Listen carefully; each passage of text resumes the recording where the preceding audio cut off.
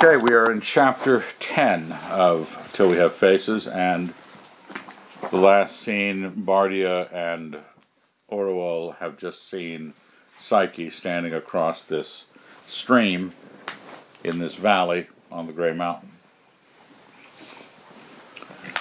What page is it, Evan? 102. Marked. What I babbled, between tears and laughter, in the first wildness of my joy, the water still between us, I don't know. I was recalled by Bardia's voice. Careful, lady, it may be her wraith. It may. Aye, it is the bride of the god. It is a goddess. He was deadly white and bending down to throw earth on his forehead. You could not blame him. She was so bright-faced, as we say in Greek. But I felt no holy fear. What, I? To fear the very Psyche whom I carried in my arms and taught to speak and to walk?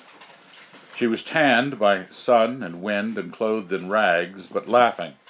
Her eyes like two stars, her limbs smooth and rounded, and but for the rags, no sign of beggary or hardship about her. Welcome, welcome, welcome, she was saying. Oh, Maya, I've longed for this. It was my only longing. I knew you would come. Oh, how happy I am. And good Bardia, too.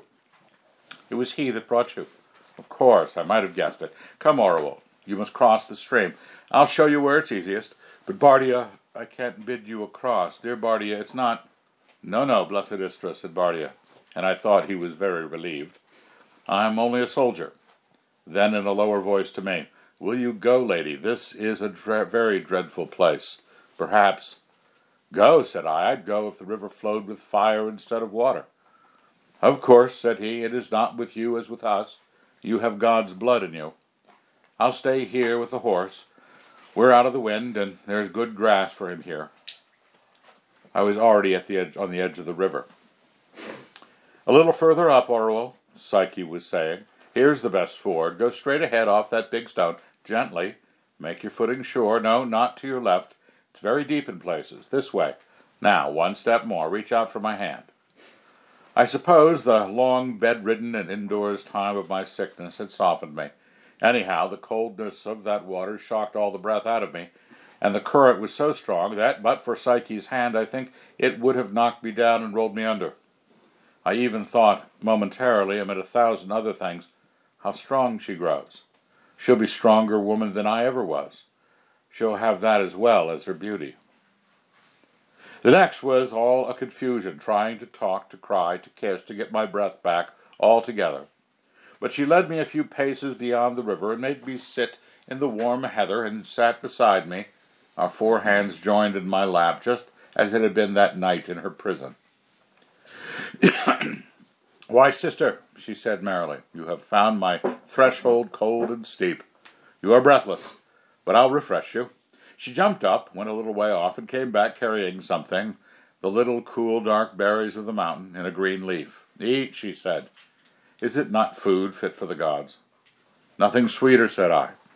And indeed I was both hungry and thirsty enough by now, for it was noon or later. But, oh, Psyche, tell me how... Wait, said she. After the banquet, the wine. Close beside us, a little silvery trickle came out from among the stones, mossed, cushioned, soft. She held her two hands under it till they were filled, and raised them to my lips. Have you ever tasted a nobler wine, she said, or in a fairer cup? It is indeed a good drink, said I, but the cup is better. It is the cup I love best in the world. Then it is yours, sister, she said it with such a pretty air of courtesy, like a queen and hostess giving gifts, that the tears came into my eyes again. It brought back so many of her plays in childhood. Thank you, child, said I. I hope it is mine indeed. But, Psyche, we must be serious, yes, and busy too. How have you lived? How did you escape? And, oh, we mustn't let the joys of the moment put it out of our minds. What are we to do now? Do? Why, be merry. What else? Why should our hearts not dance? They do dance. Do you not think? Why, I could forgive the gods themselves. I'll shortly be able to forgive Redival, perhaps. But how can? It will be winter in a month or less. You can't, Psyche. How have you kept alive till now? I thought, but to think of what I had thought overcame me. Hush, Maya, hush, said Psyche. Once more it was she who was comforting me. All those fears are over. All's well. I'll make it well for you, too. I'll not rest till you're as happy as I. But you haven't yet even asked me my story. Weren't you surprised to find this fair dwelling place and me living here like this? Have you no wonder? Yes, Psyche, I am overwhelmed in it. But of course I want to hear your story, unless we should make our plans first. Solemn Orual, said Psyche mockingly.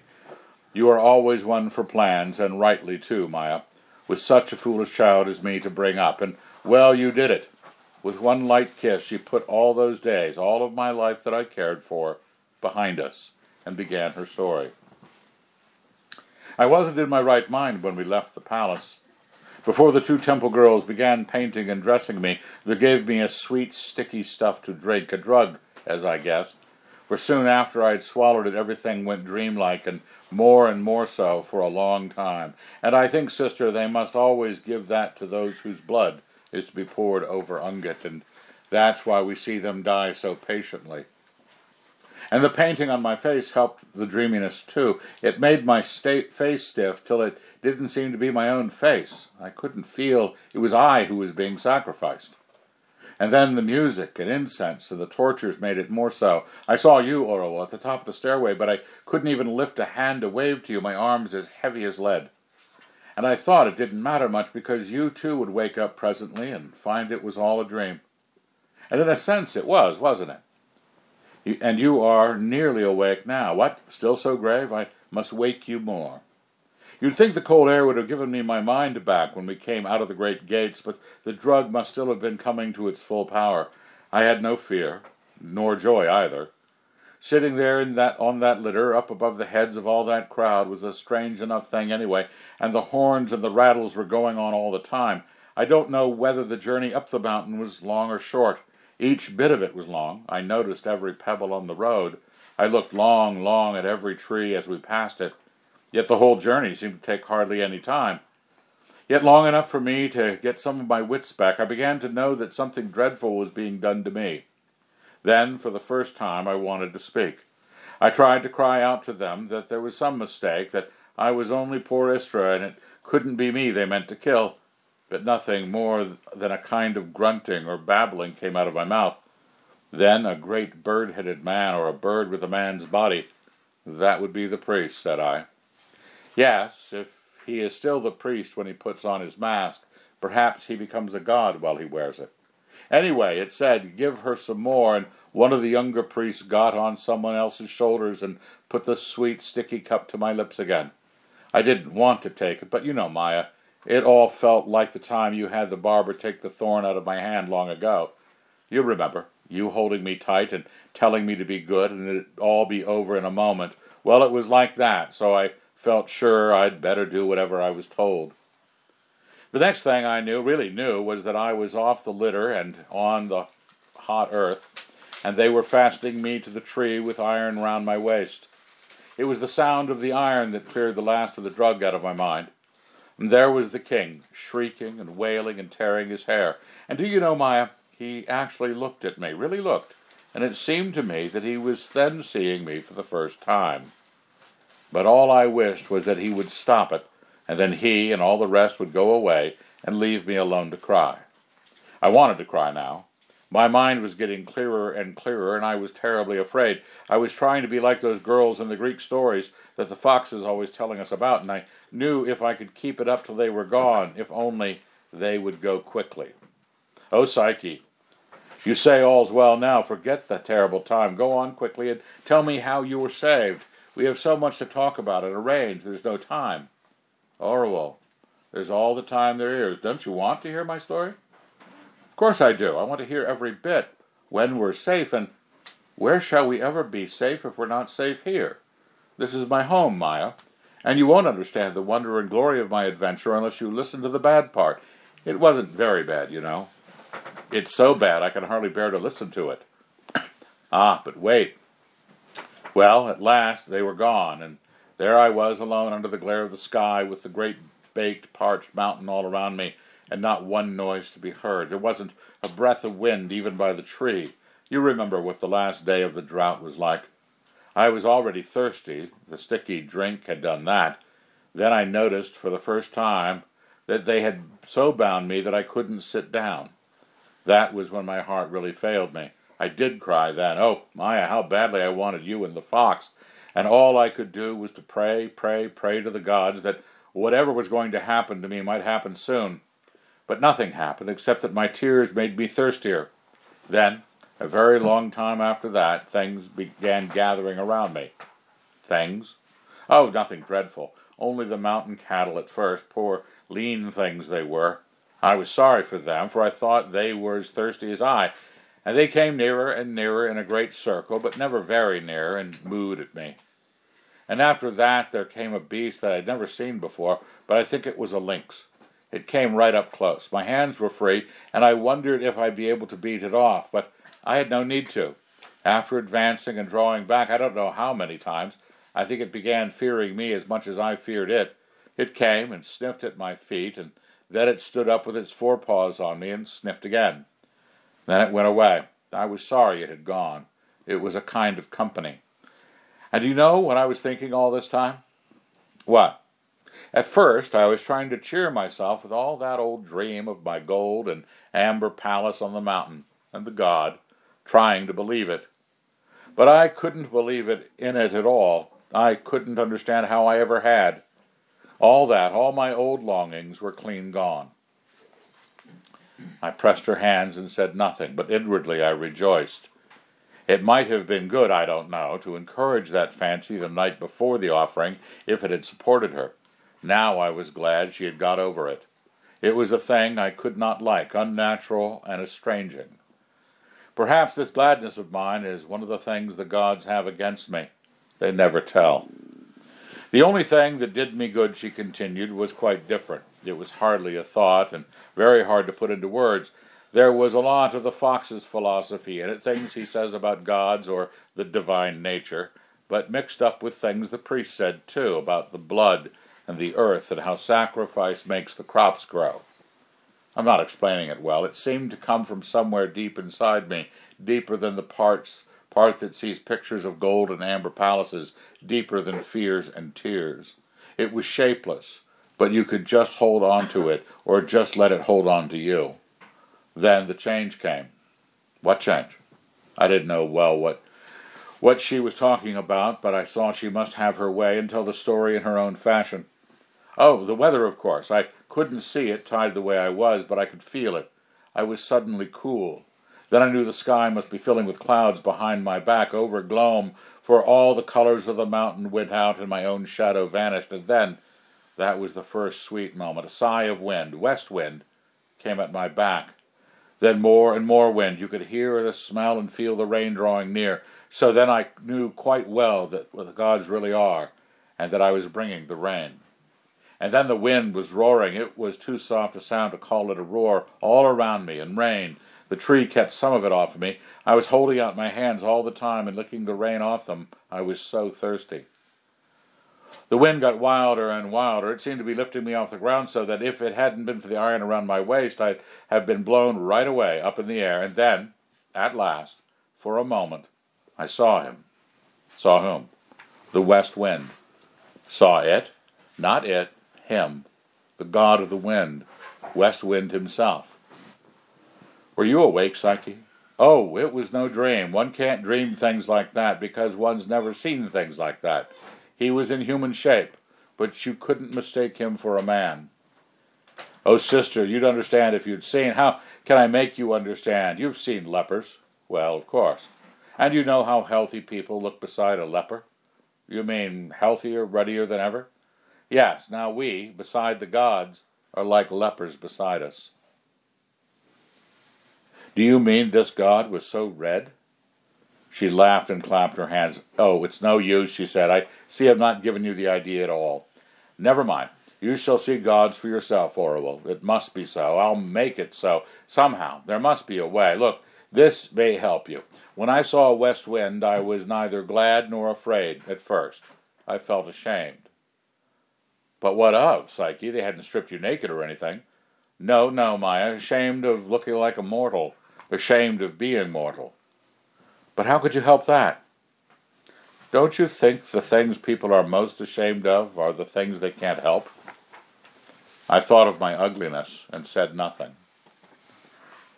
And he took me, said Psyche, in his beautiful arms, which seemed to burn me, though the burning didn't hurt, and pulled me right out of the iron girdle, and that didn't hurt either, and I don't know how he did it, and carried me up into the air, far up above the ground, and whirled me away. Of course he was invisible again almost at once. I had seen him only as one sees a lightning flash, but that didn't matter. Now I knew it was he, not it. I wasn't in the least afraid of sailing along in the sky, and even of turning head over heels in it. Psyche, are you sure this happened? You must have been dreaming. And if it was a dream, sister, how do you think I came here? It's more likely everything that happened to me before this was a dream. Why, Glome and the king and old Bada seem to me very like dreams now. But you hindered my tale, Maya. So he carried me through the air and set me down softly. But at first I was all out of breath and too bewildered to see where I was, for West Wind is a merry, rough god.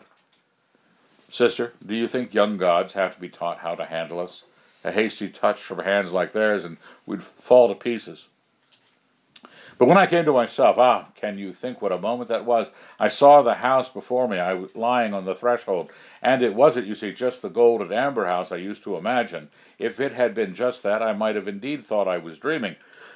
But I saw it wasn't, and not quite like any house in this land, nor quite like those Greek houses the fox describes to us. Something new, never conceived of. But there, you can see it for yourself, and I'll show you over every bit of it in a moment. Why need I to try to show it in words? You could see it was a god's house at once.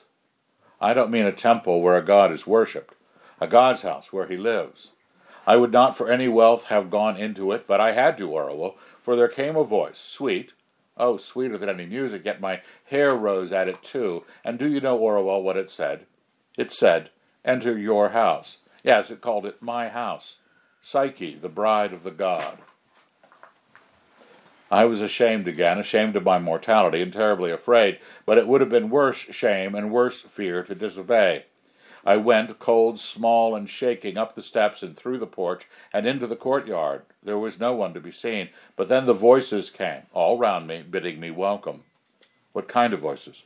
Like women's voices, at least as like women's voices as the wind god was like a man, and they said, enter, lady, enter, mistress, do not be afraid. And there they were moving as the speakers moved, though I could see no one, and leading me by their movements. And so they brought me into a cool parlor with an arched roof, where there was a table set out with fruit and wine, such fruits as never, but you shall see. They said, refresh yourself, lady, before the bath. After it comes the feast. Oh, Orual, how could I tell you what it felt like? I knew they were all spirits, and I wanted to fall at their feet, but I daren't. If they made me mistress of that house, mistress I should have to be. Yet all the time I was afraid there might be some bitter mockery in it, and that at any time terrible laughter might break out, and, said I with a long breath, how well I understood. Oh, but I was wrong, sister, utterly wrong. That's part of the mortal shame. They gave me fruit. They gave me wine. The voices gave you?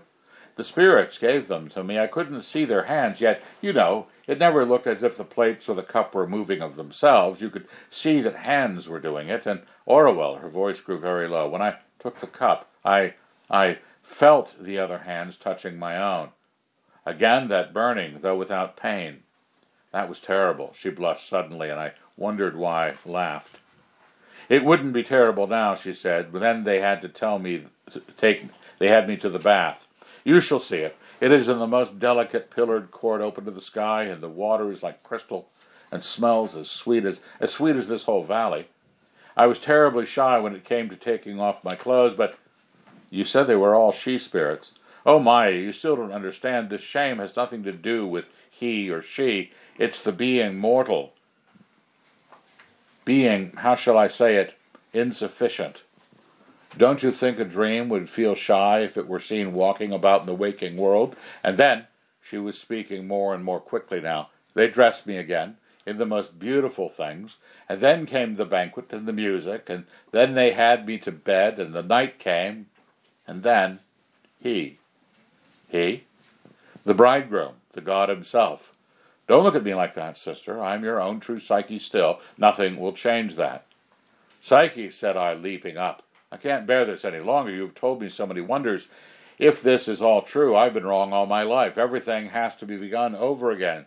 Psyche, is it true? You're not playing a game with me. Show me your palace. Of course I will, she said, rising. Let us go in, and don't be afraid of whatever you see or hear. Is it far? Said I. She gave me a quick, astonished look. Far to where? She said. To the palace, to this God's house. You have seen a lost child in a crowd run up to a woman whom it takes for its mother, and how the woman turns round and shows the face of a stranger, and then the look in the child's eyes, silent a moment before it begins to cry. Psyche's face was like that, checked, blank, happiest assurance suddenly dashed all to pieces. Orual, she said, beginning to tremble, what do you mean? I, too, became frightened, though I had yet no notion of the truth. Mean, said I, where is the palace? How far have we to go to reach it? She gave one loud cry, then with white face, staring hard into my eyes, she said, But this is it, Orual. It is here. You are standing on the stairs of the great gate. Chapter 11. If anyone could have seen us at that moment, I believe he would have thought we were two enemies met for a battle to the death. I know we stood like that, a few feet apart, every nerve taut, each with one eyes fixed on the other in a terrible watchfulness. And now we're coming to that part of my history on which my charge against the gods chiefly rests. And therefore I must try at any cost to write what is wholly true. Yet it is hard to know perfectly what I was thinking while those huge, silent moments went past. By remembering it too often, I have blurred the memory itself. I suppose my first thought must have been, she's mad. Anyway, my whole heart leaped to shut the door against something monstrously amiss, not to be endured, and to keep it shut. Perhaps I was fighting not to be mad myself. But what I said when I got my breath, and I know my voice came out in a whisper, was simply, we must go away at once. This is a terrible place. Was I believing in her invisible palace? A Greek will laugh at the thought, but it's different in Glome. There the gods are too close to us. Up in the mountain, in the very heart of the mountain, where Bardia had been afraid, and even the priests don't go, anything was possible. No door could be kept shut. Yes, that was it, not plain belief, but infinite misgiving. The whole world, Psyche with it, slipping out of my hands. Whatever I meant, she misunderstood me horribly. So, she said, you do not see it after all. See what? I asked. A fool's question, I knew what. Why, this, said Psyche, the gates, the shining walls. For some reason, fury, my father's own fury, fell upon me when she said that. I found myself screaming. I'm sure I had not meant to scream. Stop it at once, there's nothing there. Her face flushed. For once, and for the moment only, she too was angry. Well, feel it. If you can't see, she cried, touch it, slap it, beat your head against it. Here. She made to grab my hands. I wrenched them free. Stop it, I tell you. There's no such thing. You're pretending. You're trying to make yourself believe it. But I was lying. How did I know whether she really saw invisible things or spoke in madness? Either way, something hateful and strange had begun. As if I could thrust it back by brute force, I fell upon Psyche. Before I knew what I was doing, I had her by the shoulders and was shaking her as one shakes a child. She was too big for that now, and far too strong, stronger than I ever dreamt she could be. And she flung my grip off in a moment. We fell apart, both breathing hard, now more like enemies than ever. All at once, a look came into her face that I had never seen there, sharp, suspicious. But you tasted the wine. Where do you think I got it from? Wine? What wine? What are you talking about? Orual, the wine I gave you, and the cup. I gave you the cup. And where is it? Where have you hidden it? Oh, have done with it, child. I'm in no mood for nonsense. There was no wine. But I gave it to you. You drank it, and the fine honey cakes. You said, you gave me water cupped in your hands. But you praised the wine and the cup. You said, I praised your hands. You were playing a game. You know you were, and I fell in with it. She gaped, open-mouthed, yet beautiful even then. So that was all, she said slowly. You mean you saw no cup, tasted no wine? I wouldn't answer. She heard well enough what I said. Presently her throat moved as if she were swallowing something. Oh, the beauty of her throat. She pressed down the great storm of passion, and her mood changed. It was now sober sadness mixed with pity. She struck her breast with her clenched fist as mourners do. Aye, aye, she mourned. So this is what he meant. You can't see it. You can't feel it. For you, it's not there at all. Oh, Maya, I am very sorry. I came almost to a full belief. She was shaking and stirring me in a dozen different ways. But I had not shaken her at all. She was as certain of her palace as of the plainest thing, as certain as the priest had been of Ungit when my father's dagger was between his ribs. I was as weak beside her as the fox beside the priest. This valley was indeed a dreadful place, full of the divine, sacred, no place for mortals. There might be 100 things in it that I could not see. Can a Greek understand the horror of that thought? Years after, I dreamed again and again that I was in some well-known place, most often the pillar room, and everything I saw was different from what I touched. I could lay my hand on the table and feel warm hair instead of smooth wood, and the corner of the table would shoot out a hot, wet tongue and lick me. And I knew by the mere taste of them that all those dreams came from that moment when I believed I was looking at Psyche's palace and did not see it. For the horror was the same, a sickening discord, a rasping together of two worlds, like two bits of broken bone. But in the reality, not in the dreams, with the horror came the inconsolable grief, for the world had broken in pieces, and Psyche and I were not in the same piece. Seas, mountains, madness, death itself could not have removed her from me to such a hopeless distance as this. Gods, and again gods, always gods, they had stolen her. They would leave us nothing. A thought pierced up through the crust of my mind like a crocus coming up in the early year. Was she not worthy of the gods? Ought they not to have her? But instantly great choking, blinding waves of sorrow swept it away, and, "Oh," I cried, "it's not right. It's not right. Oh, Psyche, come back. Where are you? Come back. Come back." She had me in her arms at once. "Maya, sister," she said. "I am here, Maya. Don't. I can't bear it. Yes, oh, my own child, I do feel you. I hold you, but oh, it's only like holding you in a dream. You are leagues away, and I..." She led me a few places further and made me sit down on a mossy bank and sat beside me. With words and touch she comforted me all she could. And as, in the center of a storm or even of a battle, I have known sudden stillness for a moment, so now, for a little, I let her comfort me. Not that I took any heed of what she was saying. It was her voice and her love in her voice that counted. Her voice was very deep for a woman's. Sometimes even now the way she used to say this or that word comes back to me as warm and real as if she were beside me in a room. The softness of it, the richness as of corn grown from deep soil. What was she saying? "And perhaps, Maya, you too will learn how to see. I will beg and implore him to make you able. He will understand. He warned me when I asked you for this meeting that it might not turn out as I had hoped. I never thought, I'm only simple Psyche, as he calls me, never thought he meant you wouldn't even see it. So he must have known. He'll tell us. He. I had forgotten this him, or, if not forgotten, left him out of account ever since she first told me we were standing at his palace gates, and now she was saying he every moment, no other name but he, the way young wives talk. Something began to grow colder and harder inside me, and this also is like what I've known in wars, when that which was only they or the enemy all at once becomes the man 2 feet away who means to kill you.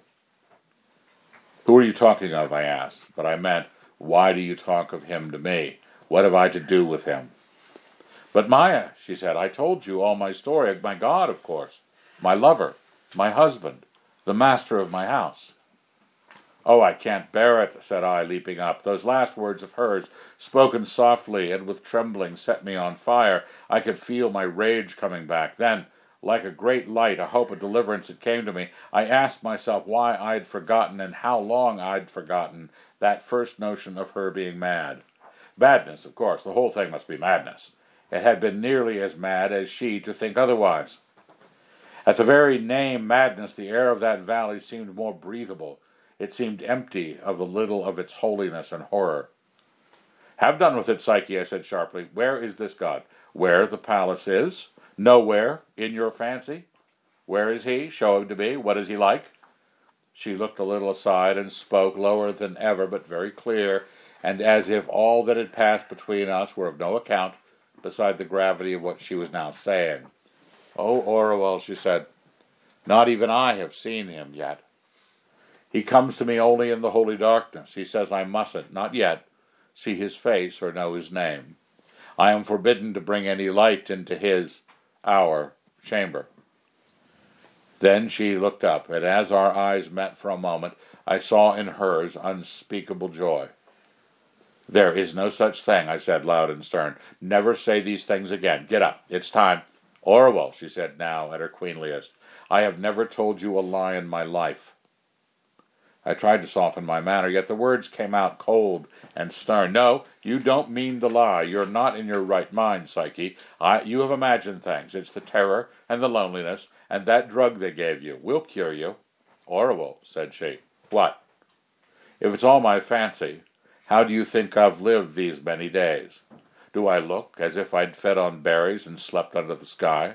Are my arms wasted or my cheeks fallen in? I would, I believe, have lied to her myself and said they were, but it was impossible. From the top of her head to her naked feet, she was bathed in life and beauty and well-being. It was as if they flowed over her or from her. It was no wonder Bardia had worshipped her as a goddess. The very rags served only to show more of her beauty. All the honey sweetness, all the rose red and the ivory and the warm breathing perfection of her. She even seemed, but that's impossible, I thought, taller than before. And as my lie died unspoken, she looked at me with something like mockery in her face. Her mocking looks had always been some of her loveliest. You see, she said, it's all true. And no, listen, Maya, that is why all will come right. He will make you able to see, and then, I don't want it, I cried, putting my face close to hers, threatening her almost, till she drew back before my fierceness. I don't want it, I hate it, hate it, hate it, hate it. Do you understand? But Orual, why? What do you hate? Oh, the whole, what can I call it? You know very well, or you used to. This, and then something she had said about him, hardly noticed till now, began to work horribly in my mind. This thing that comes to you in the darkness, and you're forbidden to see it. Holy darkness, you call it. What sort of thing? Faugh. It's like living in the house of Ungit. Everything's dark about the gods. I think I could smell the steadiness of her gaze, the beauty of her, so full of pity, yet in ways so pitiless, made me dumb for a moment. Then my tears broke out again. Oh, Psyche, I sobbed, you're so far away. Do you even hear me? I can't reach you. Oh, Psyche, you loved me once. Come back.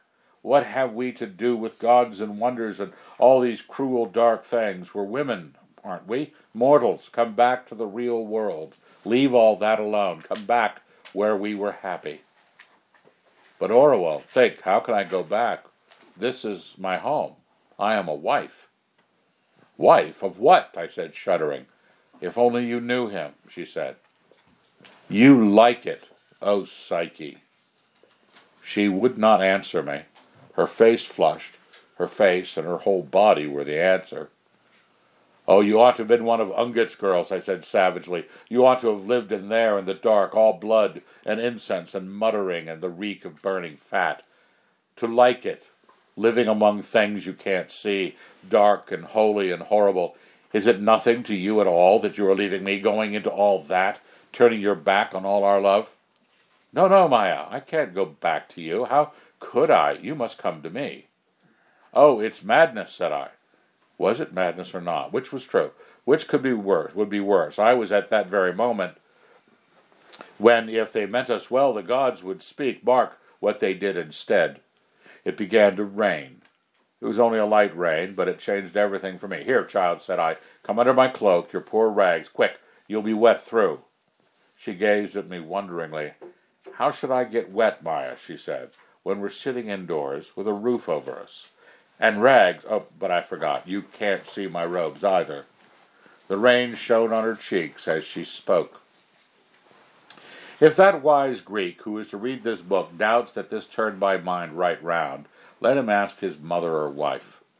The moment I saw her, my child whom I had cared for all her life, sitting there in the rain as if it meant no more to her than it does to cattle, the notion that her palace and her God could be anything but madness was at once unbelievable. All those wilder misgivings, all the fluttering to and fro between two opinions, was, for that time, quite over. I saw in a flash that I must choose one opinion or the other, and in the same flash I knew which I had chosen. Psyche, said I, and my voice had changed, this is sheer raving. You can't stay here. Winter will be on us soon. It'll kill you. I cannot leave my home, Maya. Home? There is no home here. Get up, here, under my cloak. She shook her head a little wearily. It's no use, Maya, she said. I see it, and you don't. Who's to judge between us? I'll call Bardia. I'm not allowed to let him in, and he wouldn't come. That, I knew, was true. Get up, girl, I said. Do you hear me? Do as you're told. Psyche, you never disobeyed me before. She looked up, wetter every moment, and said, very tender in a voice but hard as stone in her determination, Dear Maya, I am a wife now. It's no longer you that I must obey. I learned then how one can hate those one loves. My fingers were round her wrist in an instant, my other hand on her upper arm.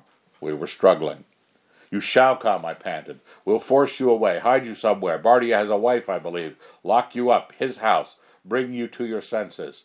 It was useless. She was far stronger than I. Of course, I thought, they say mad people have double strength. We left marks on one another's skin. There was a thick, tangled sort of wrestling. Then we were parted again, she staring with reproach and wonder. I weeping, as I had wept at her prison door, utterly broken with shame and despair.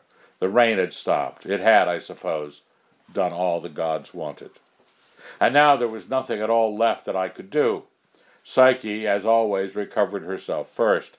She laid her hand. There was a smear of blood on it. Was it possible that I could have scratched her across my shoulder? Dear Maya, she said, you have very seldom been angry with me in all the years I can remember. Do not begin now. Look, the shadows have already crept nearly all the way across the courtyard. I had hoped that before this we should have feasted together and been merry. But there, you would have only tasted berries and cold water. Bread and onions with Bardia will be more comfort to you. But I must send you away before the sun sets. I promised that I would. Are you sending me away forever, Psyche, and with nothing? Nothing, Orwell, but a bidding to come again as soon as you can. I'll work for you here. There must be some way, and then, oh Maya, then we shall meet here again with no cloud between us. But now you must go. What could I do but obey her? In body she was stronger than I. Her mind I could not reach. She was already leading me back to the river, back through the desolate valley she called her palace. The valley looked hideous to me now. There was a chill in the air. Sunset flamed up behind the black mass of the saddle. She clung to me at the very edge of the water. You will come back soon, she said. If I can, Psyche, you know how it is in our house. I think, said she, the king will not be much hindrance to you in the next few days. Now, there's no more time. Kiss me again. Dear Maya, and now lean on my hand. Feel for the flat stone with your foot. Again, I endured the sword cut of the icy water. From this side, I looked back. Psyche, Psyche, I broke out. There's still time. Come with me. Anywhere. I'll smuggle you out of Glome. We'll go for beggar women all over the world. Or you can go to Bardia's house. Anywhere. Anything you like. She shook her head. How could I? She said. I am not my own. You forget, sister, that I am a wife. Yet always yours, too. Oh, if you knew, you'd be happy. Orwell, don't look so sad. All will be well. All will be better than you can dream of. Come again soon. Farewell for a little. She went away from me into her terrible valley and out of sight finally among the trees. It was already deep twilight on my side of the river, close in under the shadow of the saddle. Bardia, I cried. Bardia, where are you? Chapter 12. Bardia, a gray shape in the twilight, came towards me. You have left the blessed? He said. Yes, said I. I could not talk to him about it, I thought. Then we must speak of how to spend our night. We'd never find a way for the horse up to the saddle now, and if we did, we'd have to go down again beyond the tree into the other valley.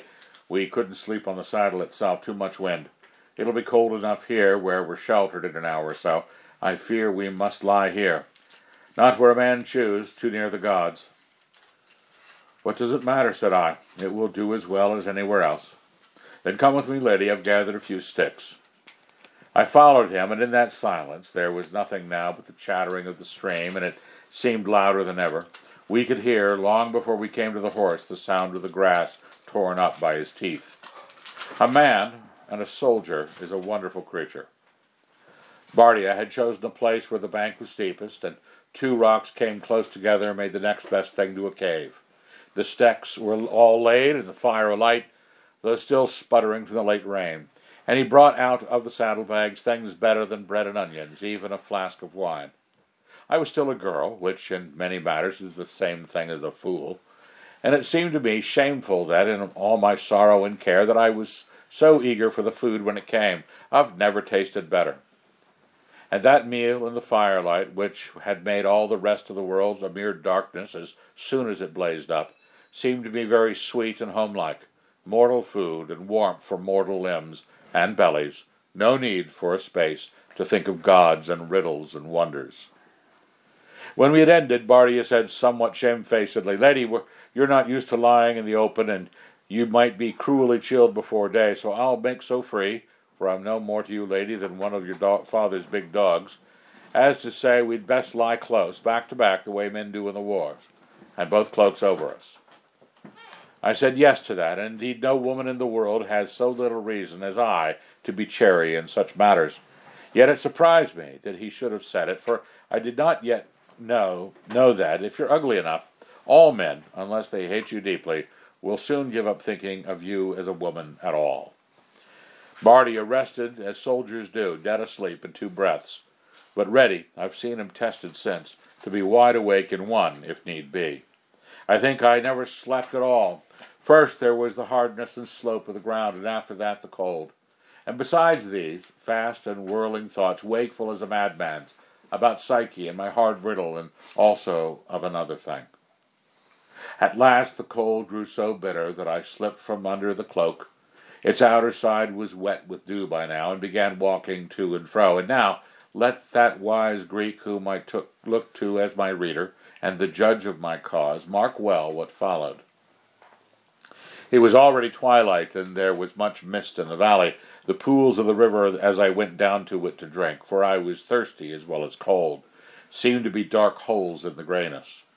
And I got my drink, ice cold, and I thought it steadied my mind. But would a river flowing in the god's secret valley do that, or the clean contrary? This is another of the things to be guessed. For when I lifted my head and looked once more into the mist across the water, I saw that which brought my heart into my throat. There stood the palace, grey, as all things were grey in that hour and place, but solid and motionless, wall within wall, pillar and arch and architrave, acres of it, labyrinthine beauty.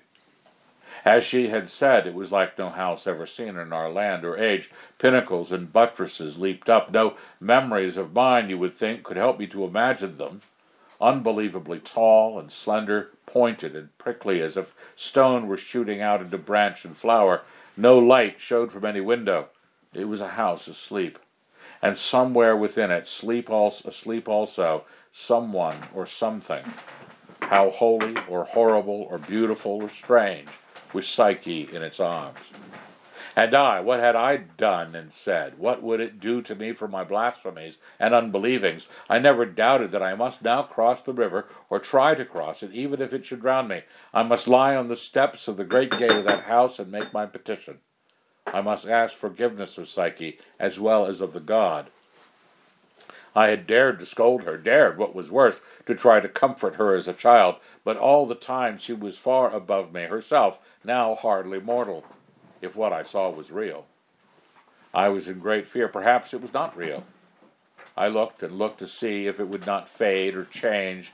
Then as I rose, for all this time I was still kneeling where I had drunk, almost before I stood on my feet, the whole thing was vanished. There was a tiny space of time in which I thought I could see how some swirlings of the mist had looked for the moment like towers and walls, but very soon no likeness at all. I was staring simply into fog, and my eyes smarting with it. And now, you who read, give judgment. That moment when I either saw or thought I saw the house, does it tell against the gods or against me? Would they, if they answered, make it part of their defense, say it was a sign, a hint, beckoning me to answer the riddle one way rather than the other? I'll not grant them that. What is the use of a sign which is itself only another riddle? It might, I'll allow so much, it might have been a true seeing. The cloud over my mortal eyes may have been lifted for a moment. It might not. What would be easier than for one distraught and not, maybe, so fully waking as she seemed, gazing at a mist and a half-light, to fancy what had filled her thoughts for so many hours? What easier then, even then, for the gods themselves to send the whole Furley for a mockery? Either way, there's a divine mockery in it. They set the riddle, and then allow a seeming that can't be tested, and can only quicken and thicken the tormenting whirlpool of your guesswork. If they had an honest intention to guide us, why is their guidance not plain? Psyche could speak plain when she was 3. Do you tell me the gods have not yet come so far? When I came back to Bardia, he was just awake. I did not tell him what I had seen. Until I wrote it in this book, I have never told it to anyone. Our journey down was comfortless, for there was no sun, and the wind was always in our faces, with scudding showers at times. I, sitting behind Bardia, got less of it than he. We halted somewhere about noon under the lee of a small wood to eat what was left of our food. Of course, my riddle had been working in my mind all morning, and it was there, out of the wind for a little, and somewhat warmer. Was Psyche warm? The worst weather soon to come? That I made up my mind to tell him the whole story, always excepting that moment when I looked into the mist. I knew he was an honest man, and secret, and, in his own way, wise. He listened to it all very diligently, but said nothing when I had ended. I had to draw his answer out of him. How do you read it all, Bardia? Lady, says he, it is not my way to say more than I can help of gods and divine matters. I am not impious. I wouldn't eat with my left hand, or lie with my wife when the moon's full, or slit open a pigeon to clean it with an iron knife, or do anything else that's unchancy and profane, even if the king himself were to bid me. And as for sacrifices, I've always done all that can be expected of a man on my pay. But for anything more, I think the less Bardia meddles with the gods, the less they meddle with Bardia. But I was determined to have his counsel. Bardia, I said, do you think my sister is mad? Look, lady, he answered. There, at your first word, you say what's better unsaid. Mad? The blessed mad? Moreover, we've seen her, and anyone could tell she was in her right mind. Then you think there really was a palace in the valley, though I couldn't see it? I don't well know what's really when it comes to the houses of gods. And what of this lover that comes to her in the dark? I say nothing about him. Oh, Bardia, and among the spears men say you're the bravest, and you, afraid even to whisper your thought to me. I'm in desperate need of counsel. Counsel about what, lady? What is there to do? How do you read this riddle? Does anyone really come to her? She says so, lady. Who am I to give the Blessed One the lie? Who is he? She knows best. She knows nothing. She confesses she has never seen him. Bardia, what kind of lover must this be who forbids his bride to see his face?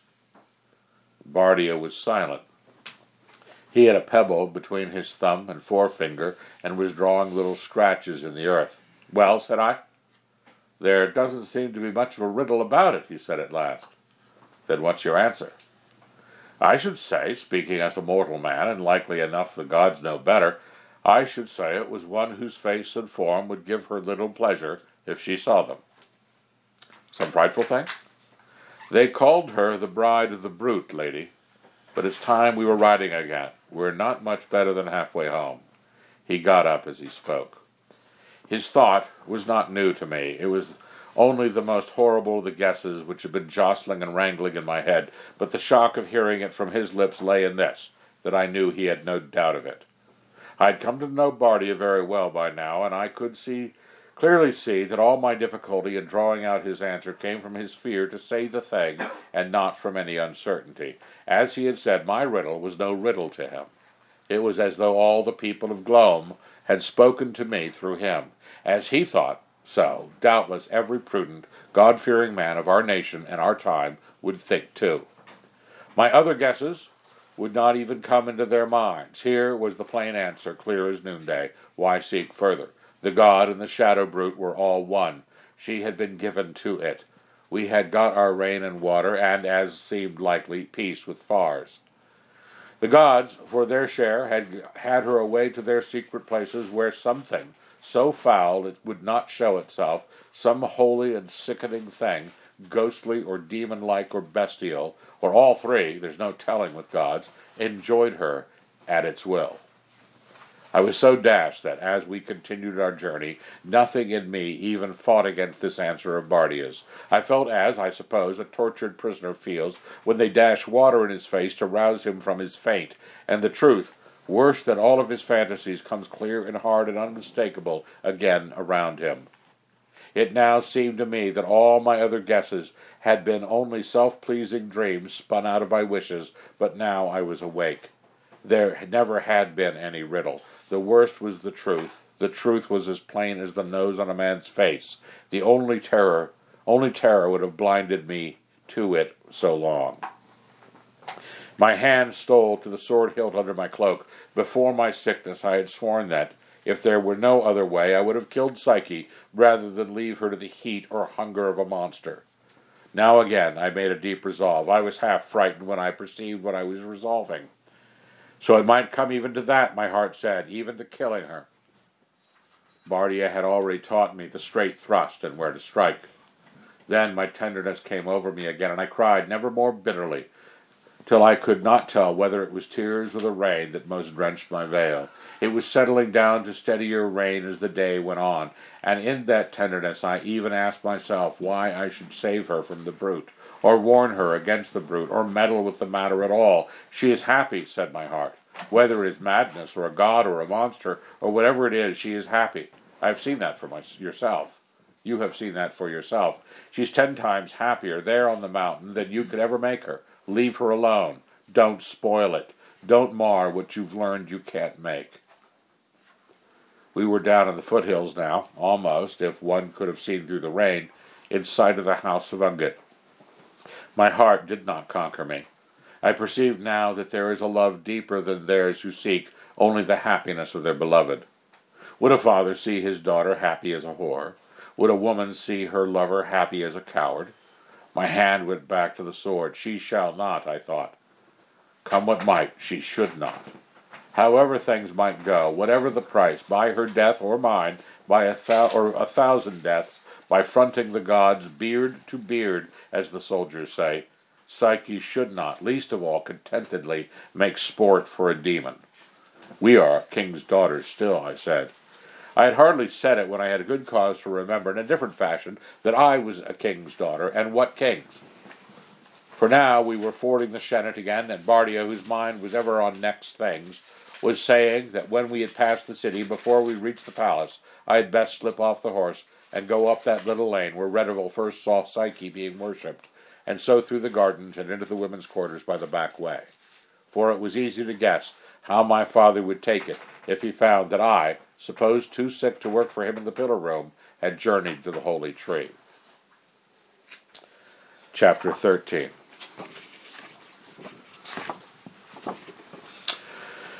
It was nearly dark in the palace, and as I came to my chamber door, a voice said in Greek, "Well?" It was the fox, who'd been squatting there, as my women told me, like a cat in a mouse hole. "Alive, grandfather," said I, and kissed him. "Then, come back as soon as you can. I'm wet as a fish and must wash and change and eat. I'll tell you all when you come." When I was reclothed and finishing my supper, his knock came at the door. I made him come and sit with me at table and poured him drink. There was no one with us but little Puby, my dark-skinned maid, who was faithful and loving and knew no Greek. "You said alive," the fox began, raising his cup. "See, I make a libation to Zeus the Saviour." He did it Greek fashion with a clever twist of the cup that lets fall just one drop. Yes, grandfather, alive and well, and says she's happy. I feel as if my heart would crack for joy, child, he said. You tell me things almost beyond belief. You've had the sweet, grandfather. There's sour to follow. Let me hear it. All is to be borne. Then I told him the whole story, always excepting that one glimpse in the fog. It was dreadful to me to see the light die out of his face as I went on, and to feel that I was darkening it. And I asked myself, if you can hardly bear to do this, how will you bear to wipe out Psyche's happiness? Alas, alas, poor Psyche, said the fox, our little child, and how she must have suffered. Hellebore is the right medicine, with rest and peace and loving care. Oh, we'll bring her into frame again, I don't doubt it, if we could nurse her well. But how are we to give her all and any of the things she needs? My wits are dry, daughter. We must think, though, contrive. I wish I were Odysseus, I or Hermes. You think that she's mad, for certain? He darted a quick glance at May. My daughter, what then have you been thinking? You'll call it folly, I suppose, but you weren't with her, grandfather. She talked so calmly. There was nothing disordered in her speech. She could laugh merrily. Her glance wasn't wild. If I'd had my eyes shut, I would have believed her palace was as real as this. But, your eyes being open, you saw no such thing. You don't think but possibly, not in the mere 100th chance, there might be things that are real, though we can't see them? Certainly I do. Such things as justice, equality, the soul, or musical notes. Oh, grandfather, I don't mean things like that. If there are souls, could there not be soul houses? He ran his hands through his hair with an old familiar gesture of a teacher's dismay.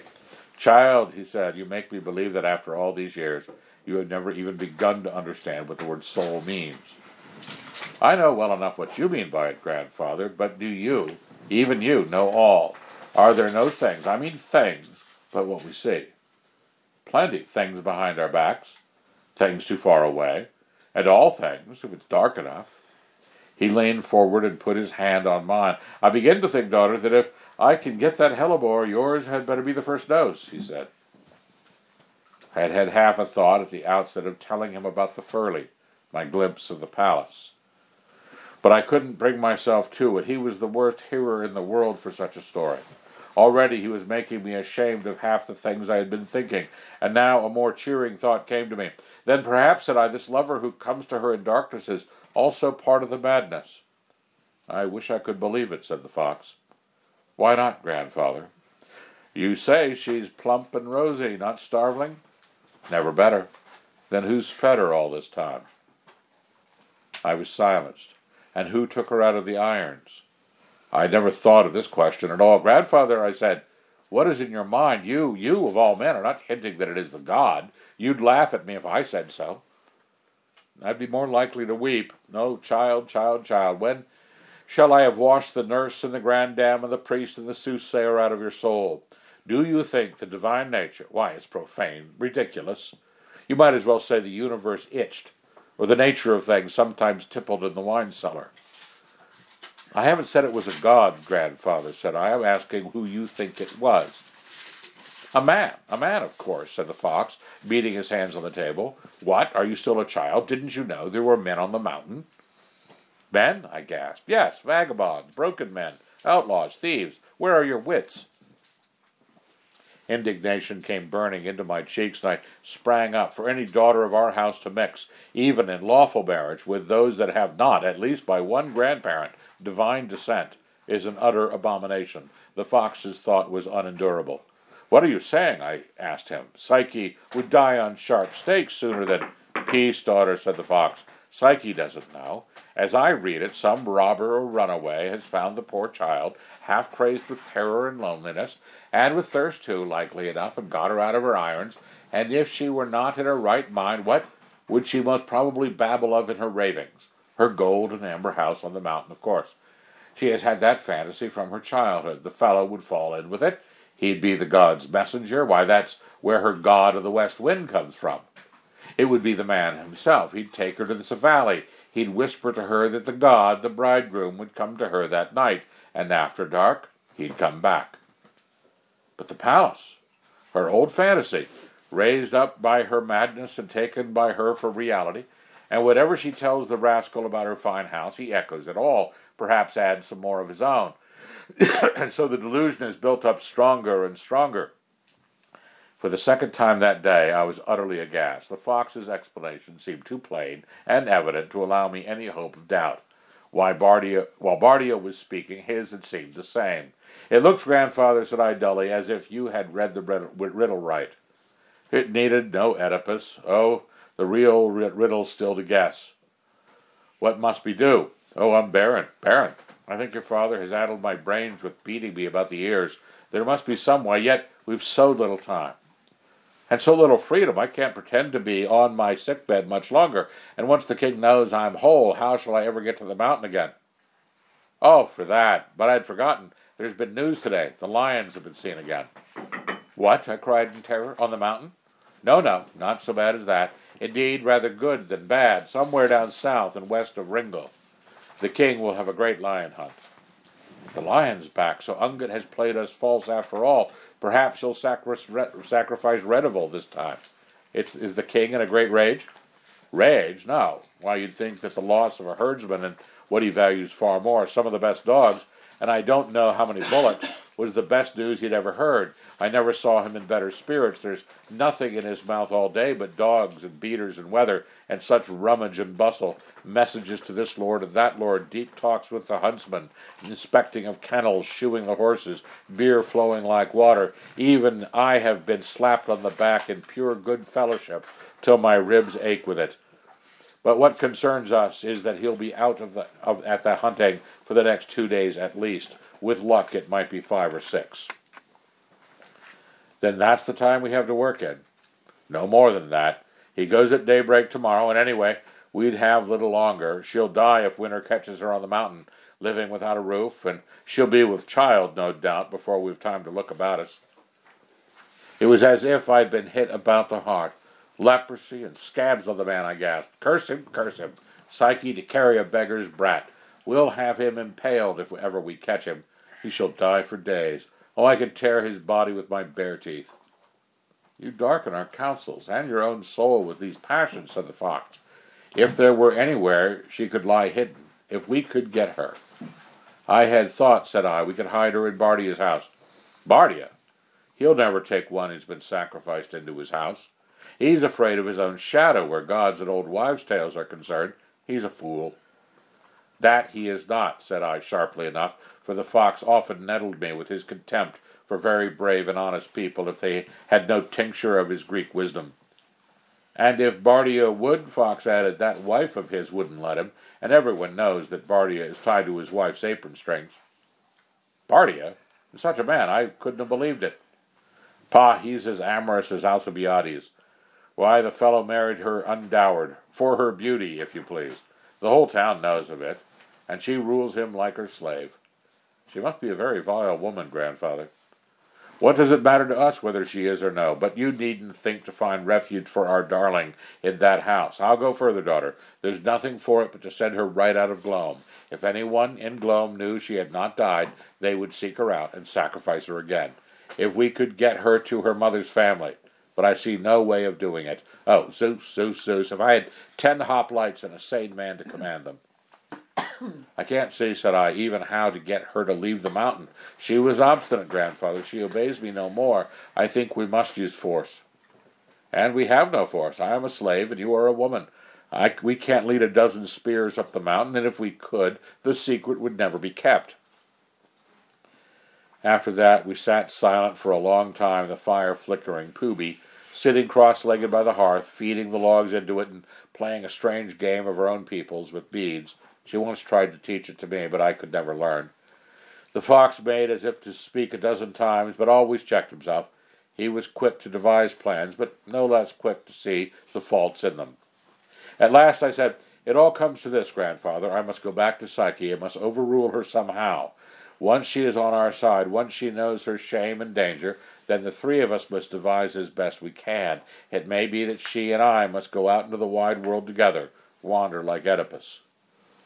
And I with you, said the fox. You once bade me run away. This time I'll do it. One thing's certain, said I. She shall not be left to the felon who abused her. I will choose any way rather than that. It rests on me. Her mother's dead. What mother but me has she ever known? Her father's nothing for a father, and nothing for a king either. The honor of our house, the very being of Psyche, why, only I am left to care for them. She shall not be left. What, child? You are pale. Are you fainting? If there's no other way, I will kill her. Bye-bye, said the fox, so loud that Pooby stopped her game and stared at him. Daughter, you are transported beyond reason, all reason and nature. You do not know what it is? Do you not know what it is? There's 1 part love in your heart, and 5 parts anger, and 7 parts pride. The gods know I love Psyche too, and you know it, though you know I love her as well as you do. It's a bitter grief that our child, our very Artemis and Aphrodite all in one, should live as a beggar's life and lie in a beggar's arms. Yet even this, it is not to be named beside such detested impieties as you speak of. Why, look at it squarely, as reason and nature would have made it, and not as passion would paint it. To be poor and in hardship, to be a poor man's wife. Wife, you mean his troll, his drab, his whore, his slut. Nature knows nothing of these names. What you call marriage is by law and custom, not nature. Nature's marriage is but the union of the man who persuades and the woman who consents. And so, the man who persuades or more likely forces or deceives, being some murderer, alien, traitor, runaway, slave, or other filth. Filth? Perhaps I do not see it as you do. I am an alien and a slave myself, and ready to be a runaway, to risk the flogging and impaling for your love and hers. You are 10 times my father, said I, raising his hand to my lips. I meant no such thing, but grandfather, there are matters you don't understand. Psyche said so herself. Sweet Psyche, he said, I have often told her so. I'm glad she has mastered the lesson. She was ever a good pupil. You don't believe in the divine blood of our house, said I. Oh yes, of all houses. All men are of divine blood, for there is the God in every man. We are all one. Even the man who has taken Psyche, I have called him a rascal and villain. Too likely he is. But it may not be. A good man might be an outlaw or a runaway. I was silent. All this meant nothing to me.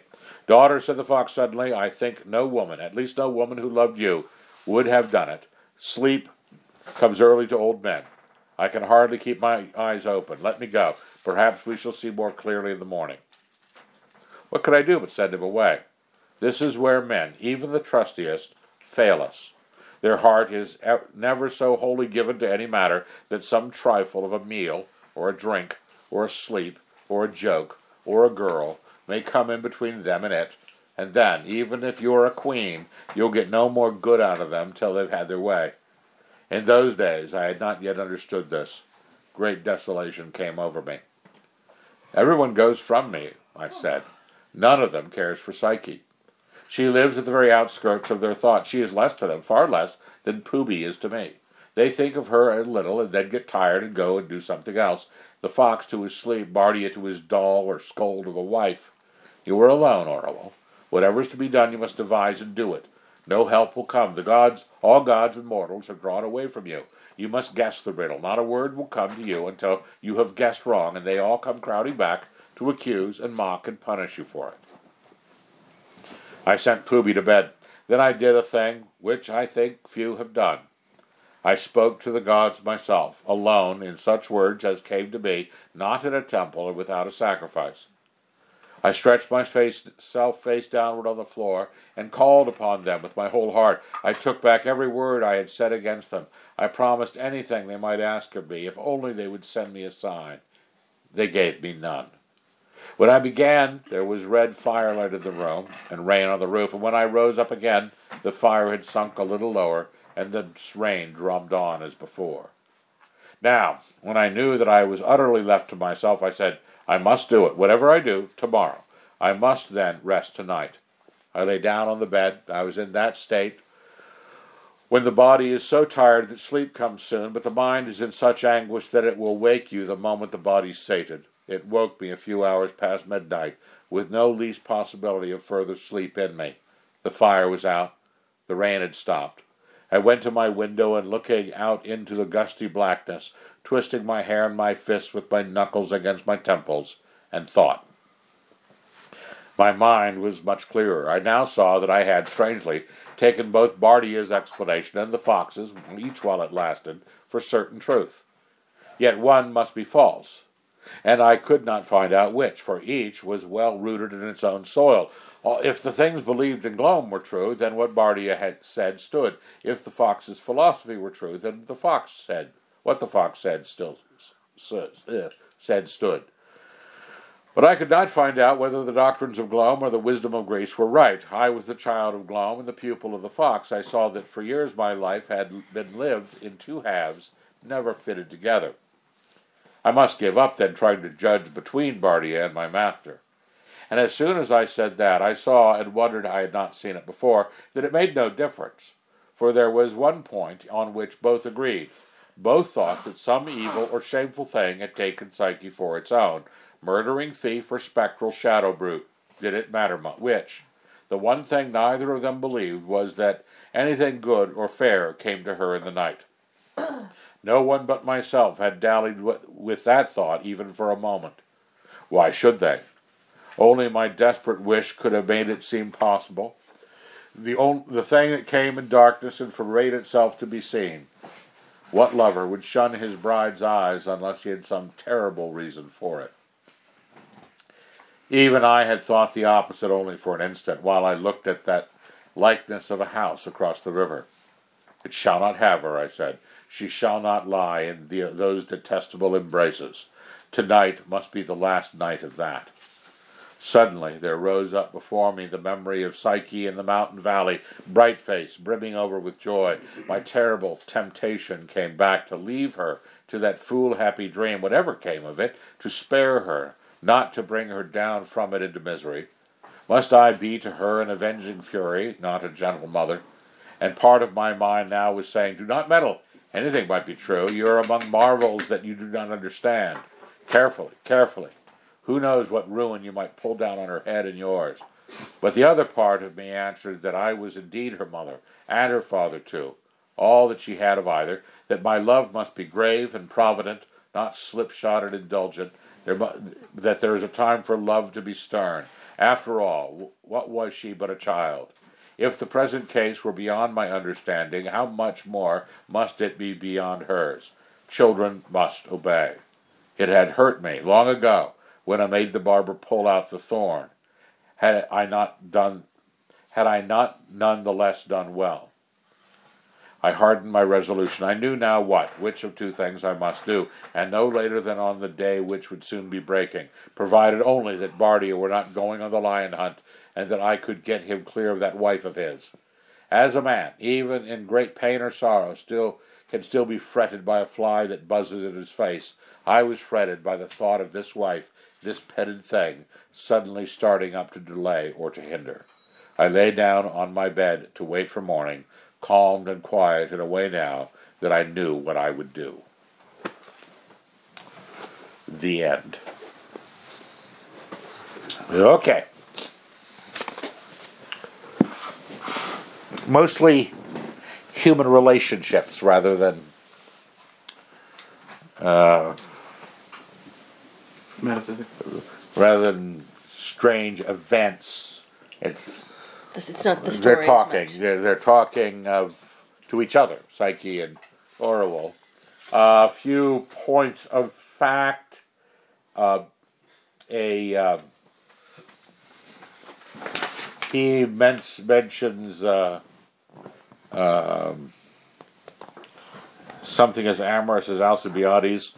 Alcibiades is a famous Greek soldier in the Peloponnesian Wars who was a wild liver. We'll just say that. He was a party man, and he shows up in Plato, he shows up in Thucydides, had a reputation for the ladies and such. What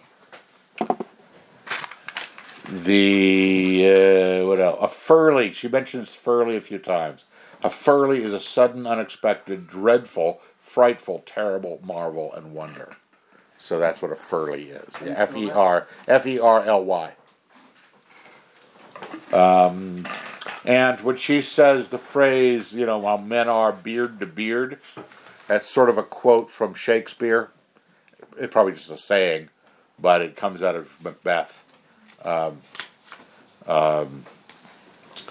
And let's see what else is here.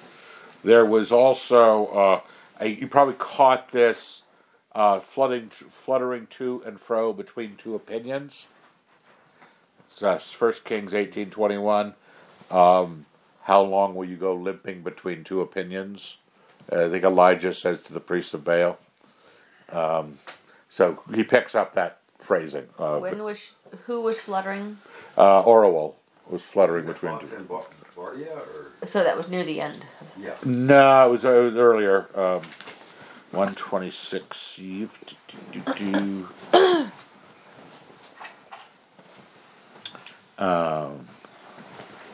She's still talking to Psyche, and she is trying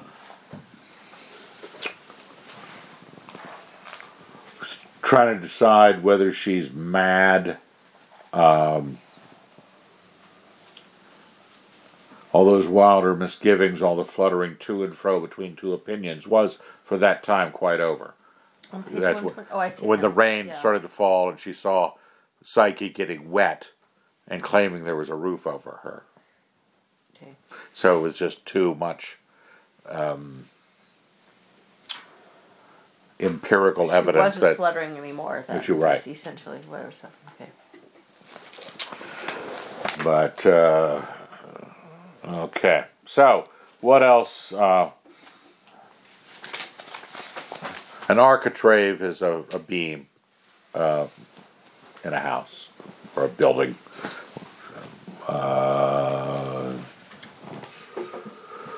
Okay, what did you notice going by that seems to be the deepening of the plot or the deepening of the crisis that Orwell, her complaint against the gods? What's wrong with Orwell? She's pretty honest about what happened. It seems pretty evident to us reading it, maybe because we're not like Greeks, that she's being pulled the wrong direction in the riddle, even though she had a vision of the palace. Okay? She's still pulled in the wrong direction.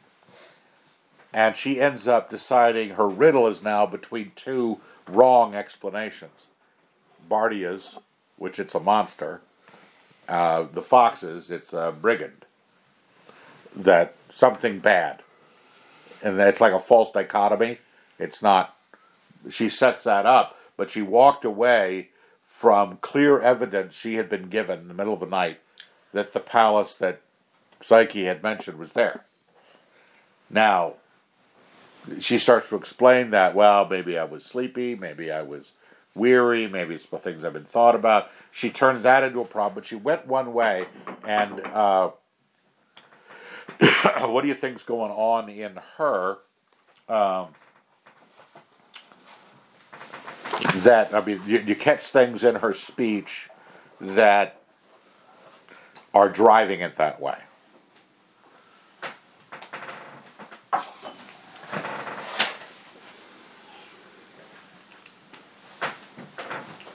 Toward the truth of it, or to Driving her away from even considering that it really is there. She puts it forward, but she doesn't. quickly. She goes back the other way. She goes materialist, semi-materialist. She goes, it can't be that there's a good God who has made her his wife, and she's happy in her palace. She has those great moments when she says, I shouldn't mess with this. Two of those, I think. The cry Do of not not meddle. being a busybody. Don't be a mischief maker. She says, "Do not meddle." Yeah. That was right toward the end. What's going on? What's her crime developing to look like to you? Well, it doesn't serve her selfish desires To have her. For Psyche? for Psyche. She even says that about the nature of love, that some people don't love adequately because they're all about the beloved. Yeah. Wow. It's like turning it into a virtue, what you are in the situation. And she keeps harking back to her having raised her. I was mother, I was father, I was everything she Children had. must obey. Yeah. There was a very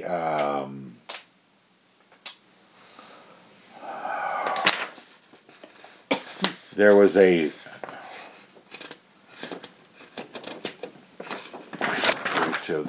remark that doesn't get explained. So she leaves Psyche, and she's spending the night. Besides these, she's trying to sleep. Besides these, fast and whirling thoughts, wakeful as a madman's, about Psyche, and my hard riddle, and also of another thing. Bardia. Yeah. She's lying under a Blanket cloak with next to a man. a manly man, a man and a soldier, is a wonderful thing, which was said on the previous. Yeah. A man and a soldier is a wonderful creature. Now, and that's what you get more. You don't get that ever addressed directly. That another thing, but her reaction to the comments about Bardia, she protects Bardia, but then she accepts all the comments about Bardia's wife. Yeah, now she's jealous of Bardia's wife. Yeah, and at the very end, that's what she's thinking about. Because I was fretted by the thought of this wife, this petted thing, suddenly starting up to delay or to hinder. Mm-hmm. Now, she's also a girl that you seem reasonably at peace with being ugly and not having any hope of marriage, but Psyche was all of her energy in relationship, and there's a Sappho-like loneliness, jealousy of her having sex with the god. When she says, you liked it, that just disgusts Orual. And then she starts comparing her in her mind to the temple girls, and the smell of sex and the darkness and the grotesqueness of it. That is the way she's viewing she views Psyche's relationship with the god and Bardi's relationship with his wife as all real negatives because love is not coming to her in the way she wants, and including the erotic aspect. She doesn't know that that's creeping in on her.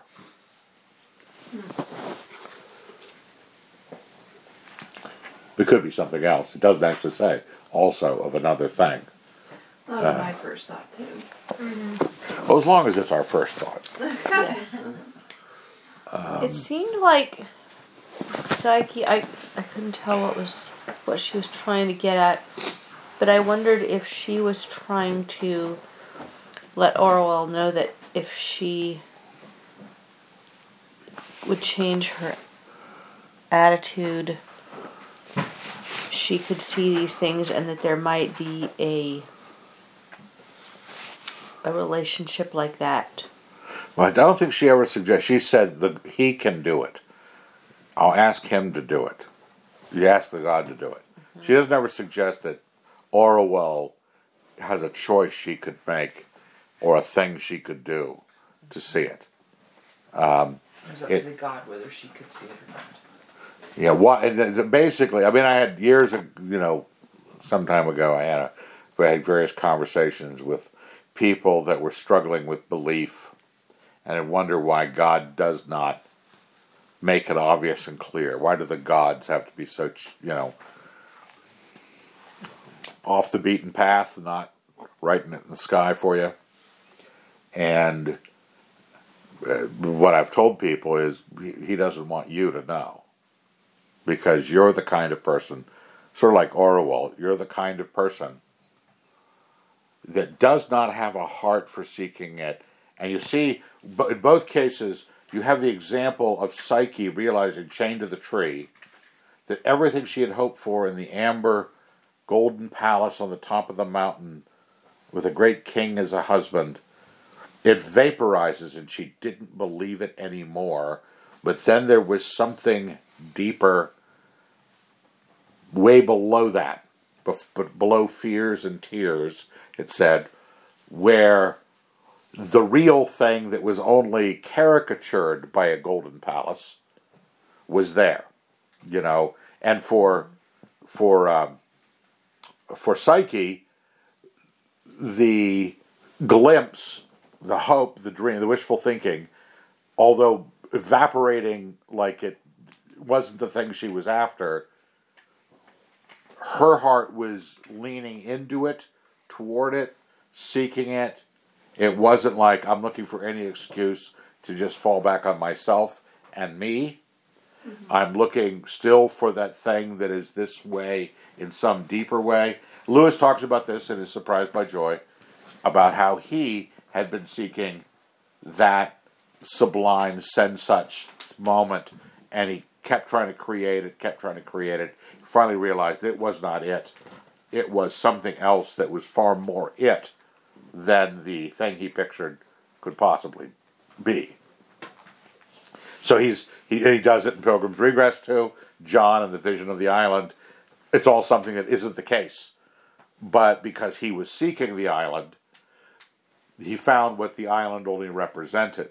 Orual is not seeking the palace, not seeking what Psyche was seeking.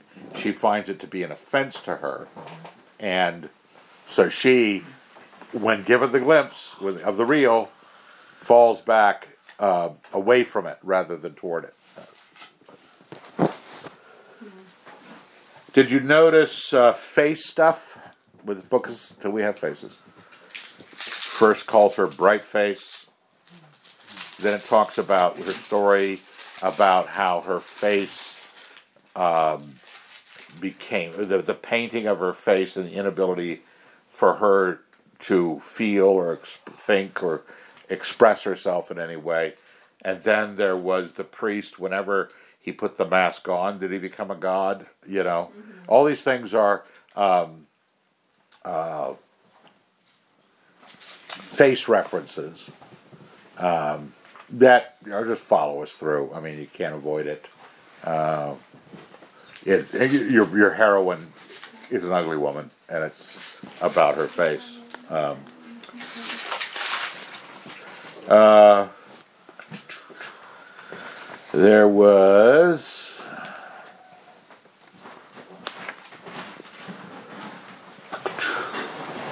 was a whole bit on Psyche feeling ashamed. Oh yeah. For being mortal. For being mortal. And Orual thinks of her face. When it's something you can't help, it's something you can't change. And yeah, the shame is still there. Now, what do you make of that question? Being ashamed of that which you didn't do, that just what you are. It's sort of like when it says to when it says in the Bible, but they were naked and not ashamed. You know, and then as soon as they eat the fruit of the tree, they were naked and they're ashamed. You know. I think that was only drawing us to, I think, another aspect of a degree. So Psyche is encountering the gods, and she feels it when she encounters the west wind in particular. And that's just something where you're probably looking around and going, I am really unequipped to be standing before this entity that is so much higher, so much greater. It's hard to describe when we don't have a good sense of degree, because everybody we meet in regular life seems like, you're basically on the same level that I am. We're all tax-paying Americans. We don't even like it. We all get to be equal. We like that because we don't ever have to be in the company of something that's higher than we are. Is it an appropriate humility too? Yeah, the knowing right. that you're in the presence of something greater. But it's appropriate. Humility, the question is whether humility would be shameful. I think it's the realization of how ill-equipped you are in the situation. I mean, but you have to explain the shame, the embarrassment. Some people get all proud about their status as a low person or as a mortal, saying, "Oh, what the gods have isn't that great," and where the real fun is being me at my level. That's the true way, and that's the way the fox almost thinks. That he's they smarter than the poo-poo gods. it, smarter than the gods, and they poo-poo anything that aspires to something greater and more excellent. Unknown. So we don't adequately. I still don't understand the shame. I think. Well, the leper but- illustration is helpful. It's so unhealthy compared to a god. You're dying. Yeah, they're futile. I liked how Orwell sort of boiled it down to. So you're saying that they're that much redder than? Yeah, because ruddy was the word used, which means red. Oh yeah, sorry, I heard red. But no, yeah, she said she says say red Oh, okay. because Psyche described them as ruddier. Okay, Um, but she boiled it down to sort of it's like, yeah, that's all. Yeah, but she doesn't like the idea of Sorry. what did she? She doesn't like. It was a phrase. If true, I've been wrong my whole life. You know, this is almost too much to abide. Everything that I. Did you notice that when it went by that there was a few little subtle, negative, nasty comments. There's a little garbage can. All that. She definitely got pretty rude to. Well, she says when she's helping her across the stream, how strong she grows. She'll be a stronger woman than ever I was. Yeah. She'll have that as well as her beauty. Just she comments on Psyche's strength and greater strength than she has a few times, and those are things that are, or when there was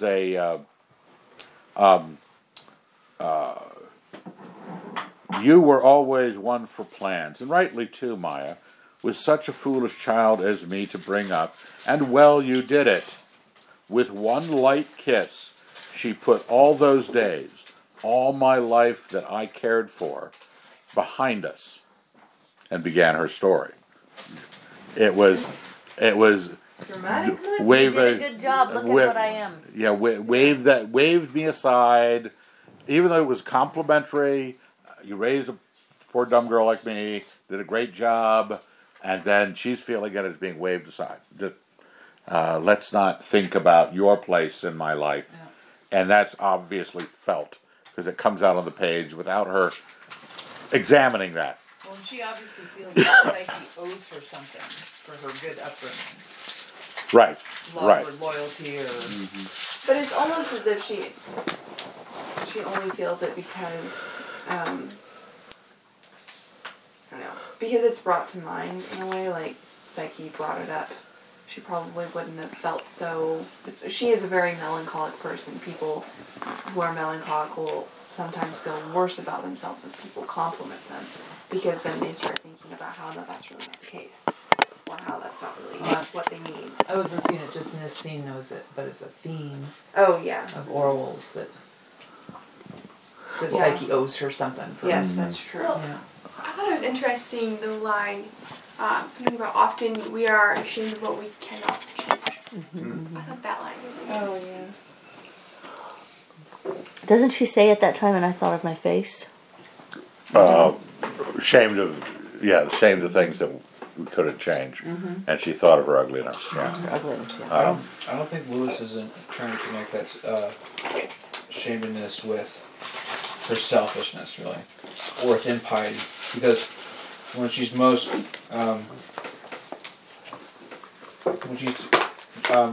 whenever she's talking about the gods negatively, it's always from a position of pride or of moral superiority To the gods, It yeah. doesn't go hand in hand with it.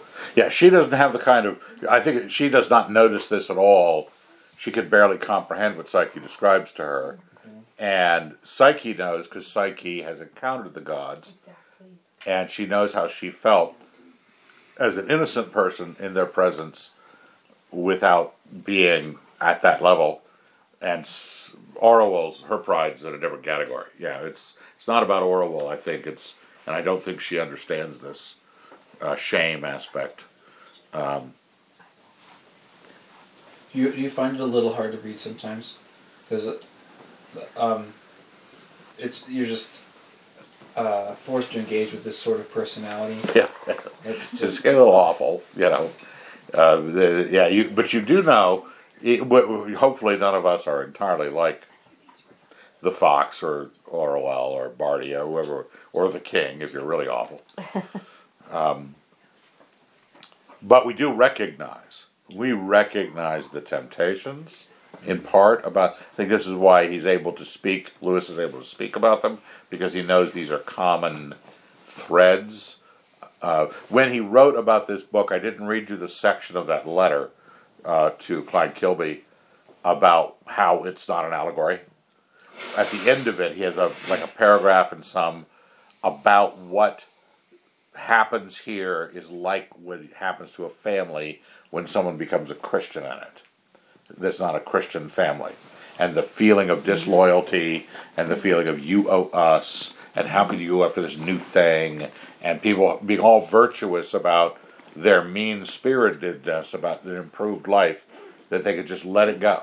Why can't they just let it go? It's I think it's something he's thinking about the way people function. He also covers that same emotion in Screwtape. One of the temptations is what it does to the family of the person who's going on with Christ, and how those temptations run. How about Psyche's comments about my God, my lover, my husband, the master of my house, or you're not in charge of me anymore because I have another Lord. You know, it's my husband that I must obey. And so Lewis does go down in history as a misogynist, but it sounds refreshing to me as a dude. Yeah. But It's like, man, she's really got it right, which is amazing because it's like, where did she learn that from?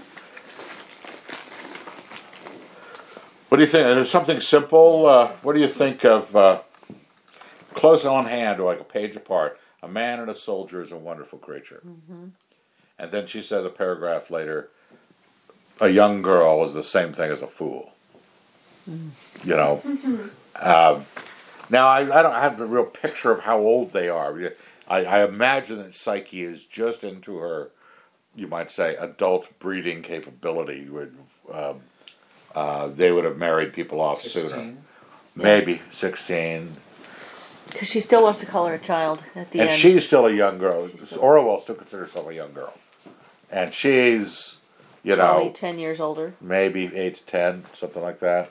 It seems to me that Psyche could be as young as 13 or 14.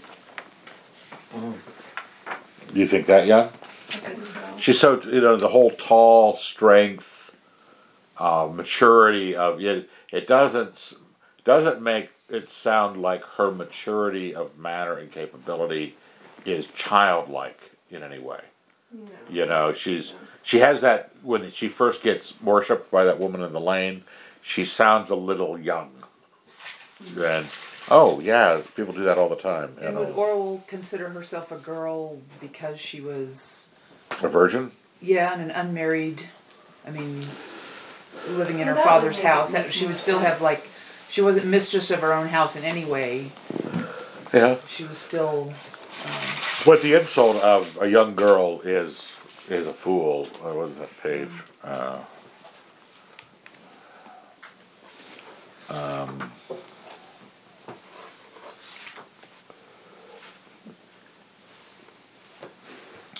I was still a girl, which in many matters is the same as a fool, and it seems to me shameful that all my sorrows. It didn't say young girl. I was still a girl, but it's that still, which says not still, had distinction to a man. I was still a girl, not a woman. But it may be breeding, might be sexuality, hadn't it? So she was still a virgin, but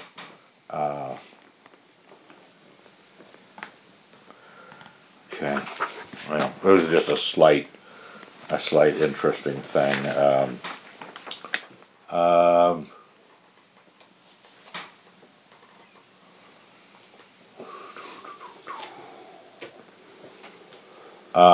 I thought of a comparison with Lucy in The Lion, the Witch, and the Wardrobe, when Lucy is doubted. Mm-hmm.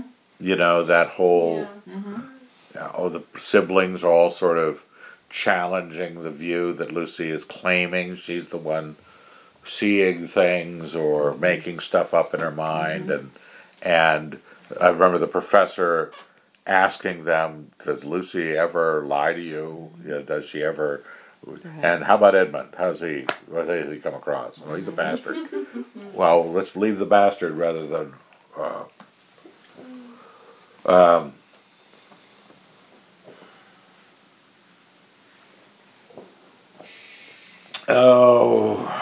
Hellebore is Christmas Rose, and insanity drug and poison.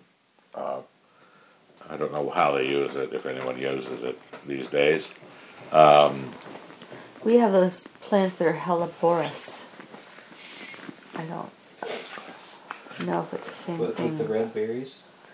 No, ours, That's they have these like That's dark, the use. dark black flowers. Hicks you. It ends in US, helleborus. I'll look it up and see if there's a difference. Something Gunn said earlier about what the fox does in leveling everything out, and you notice how he, instead of meeting the gods, he just puts God in every one of us. Yeah. We're all it's all us, and a very impassable, necessary aspect to it. When he talks about things being able to itch or tippling in the wine, the nature of things tippling in the wine cellar, to him, the purity of philosophy has to have a purely philosophical construct for the gods. It is unseemly to think of the gods as even someone, let alone. And I think a lot of Christian theology goes that direction too. It has to be raw, definitional purity, and you could never, if you ever suggested, irrational. I don't know if rationality would hurt the beingness of it, but we want it to be coldly rational, kind of like a computer generated equation solver, rather than someone who sits on a mountain.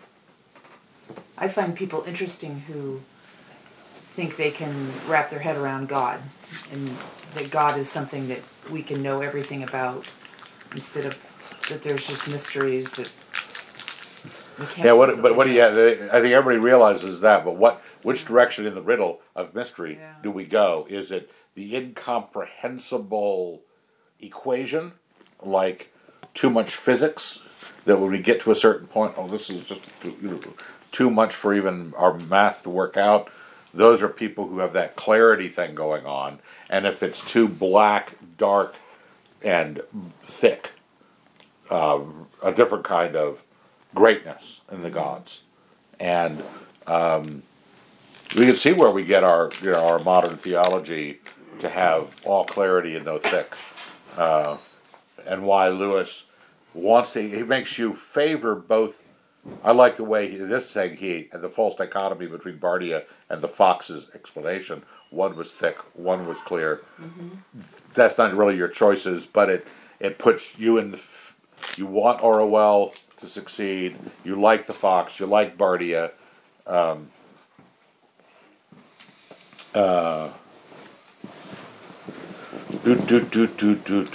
Oh, there was that bit where. Oh, yeah. Orwell says, I don't hear of anybody ever doing this before, but I just prayed to the gods.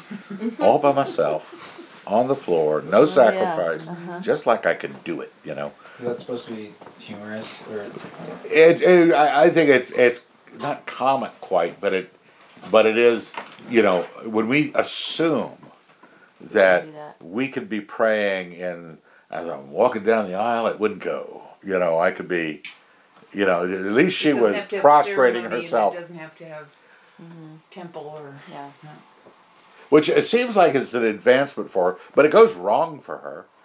She tries to negotiate a settlement with the gods. Okay, all right, I'm sorry I said everything I said. I would take it all back. Promise you anything. You just have to give me a sign. You have to give me a sign. And the fact that they had given her a sign and she didn't buy it, you know, like, hello. It's like the New Testament. I think it's probably. What was the sign they gave her? She saw the palace. vision. Oh, It okay. said Yeah. something about it's an ungodly people that ask for a sign, Yeah. or that's not the right The word. Greeks and the but- Jews. Greeks Yeah, seek Greeks wisdom seek- and the Jews yeah. seek signs. No sign will give them to the sign of Jonah. Something a wicked generation seeks for a Yes. sign. It's like right before that. And but you get that idea that signs are people's laziness about their own will going a direction. They have not evaluated themselves and the gods as something that they are going to go find the gods. They're going to go worship the gods. They're going to accept the gods. They are saying, okay, make that decision easy for me.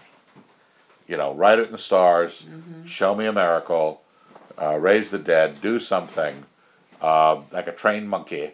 And if the trained monkey impresses us, we'll go along with it, you know, because we have to be overwhelmingly convinced. And when those miracles happened, some cases, people, like they always like that one in Luke, I think it is, where God speaks from heaven and says, "This is my son, my beloved son, listen to him." And some of the Jews said it had thundered, and some said an angels had spoken, but they've got it varying degrees of wrong. You know, they heard this thing, it said that thing, someone wrote it down, and they're still in the dark about it. I think with Daniel, I think there was one of the appearances of Gabriel or something, and the people around didn't know what was going on, but they were scared, you know, scared the poop out of them, and they soon went away, but they didn't have the same. Reaction. Well, they didn't have the same scene of what that was, but they just knew it was bad, you know, so they got out of the way. Okay. One thing that struck me was that when Orwell and Psyche were in the valley and she was giving her water and everything, it reminded me of the dwarfs in the At the last battle? in the shed. Yeah. It's Where's just the about how nice. dwarfs? Yeah. Oh, one of my favorite. The dwarves are for the ever. dwarves. Yep. And they're sitting there in the midst of paradise, and they aren't going to be taken in by anybody. Yeah, I know some dwarves. Yeah. That whole conversation about the castle between them was like a distillation of a bunch of Lewis ideas, Yep. crammed into Yeah. like one conversation. Like the dwarves and I also thought of like the England at the end of the last battle. They see that, and there's superlatives and the descriptions of. And the whole idea of the longing, there's that I think it's really great in this section. Psyche's longing evaporates into unbelief, but it has left this residue of readiness to see the real thing. whereas Orwell had no longing other than for her immediate reassurance from people she cared for, so she wasn't looking into the next. It always insulted her that Psyche was looking into the next. Well, I suppose I'll turn this off. Goodbye.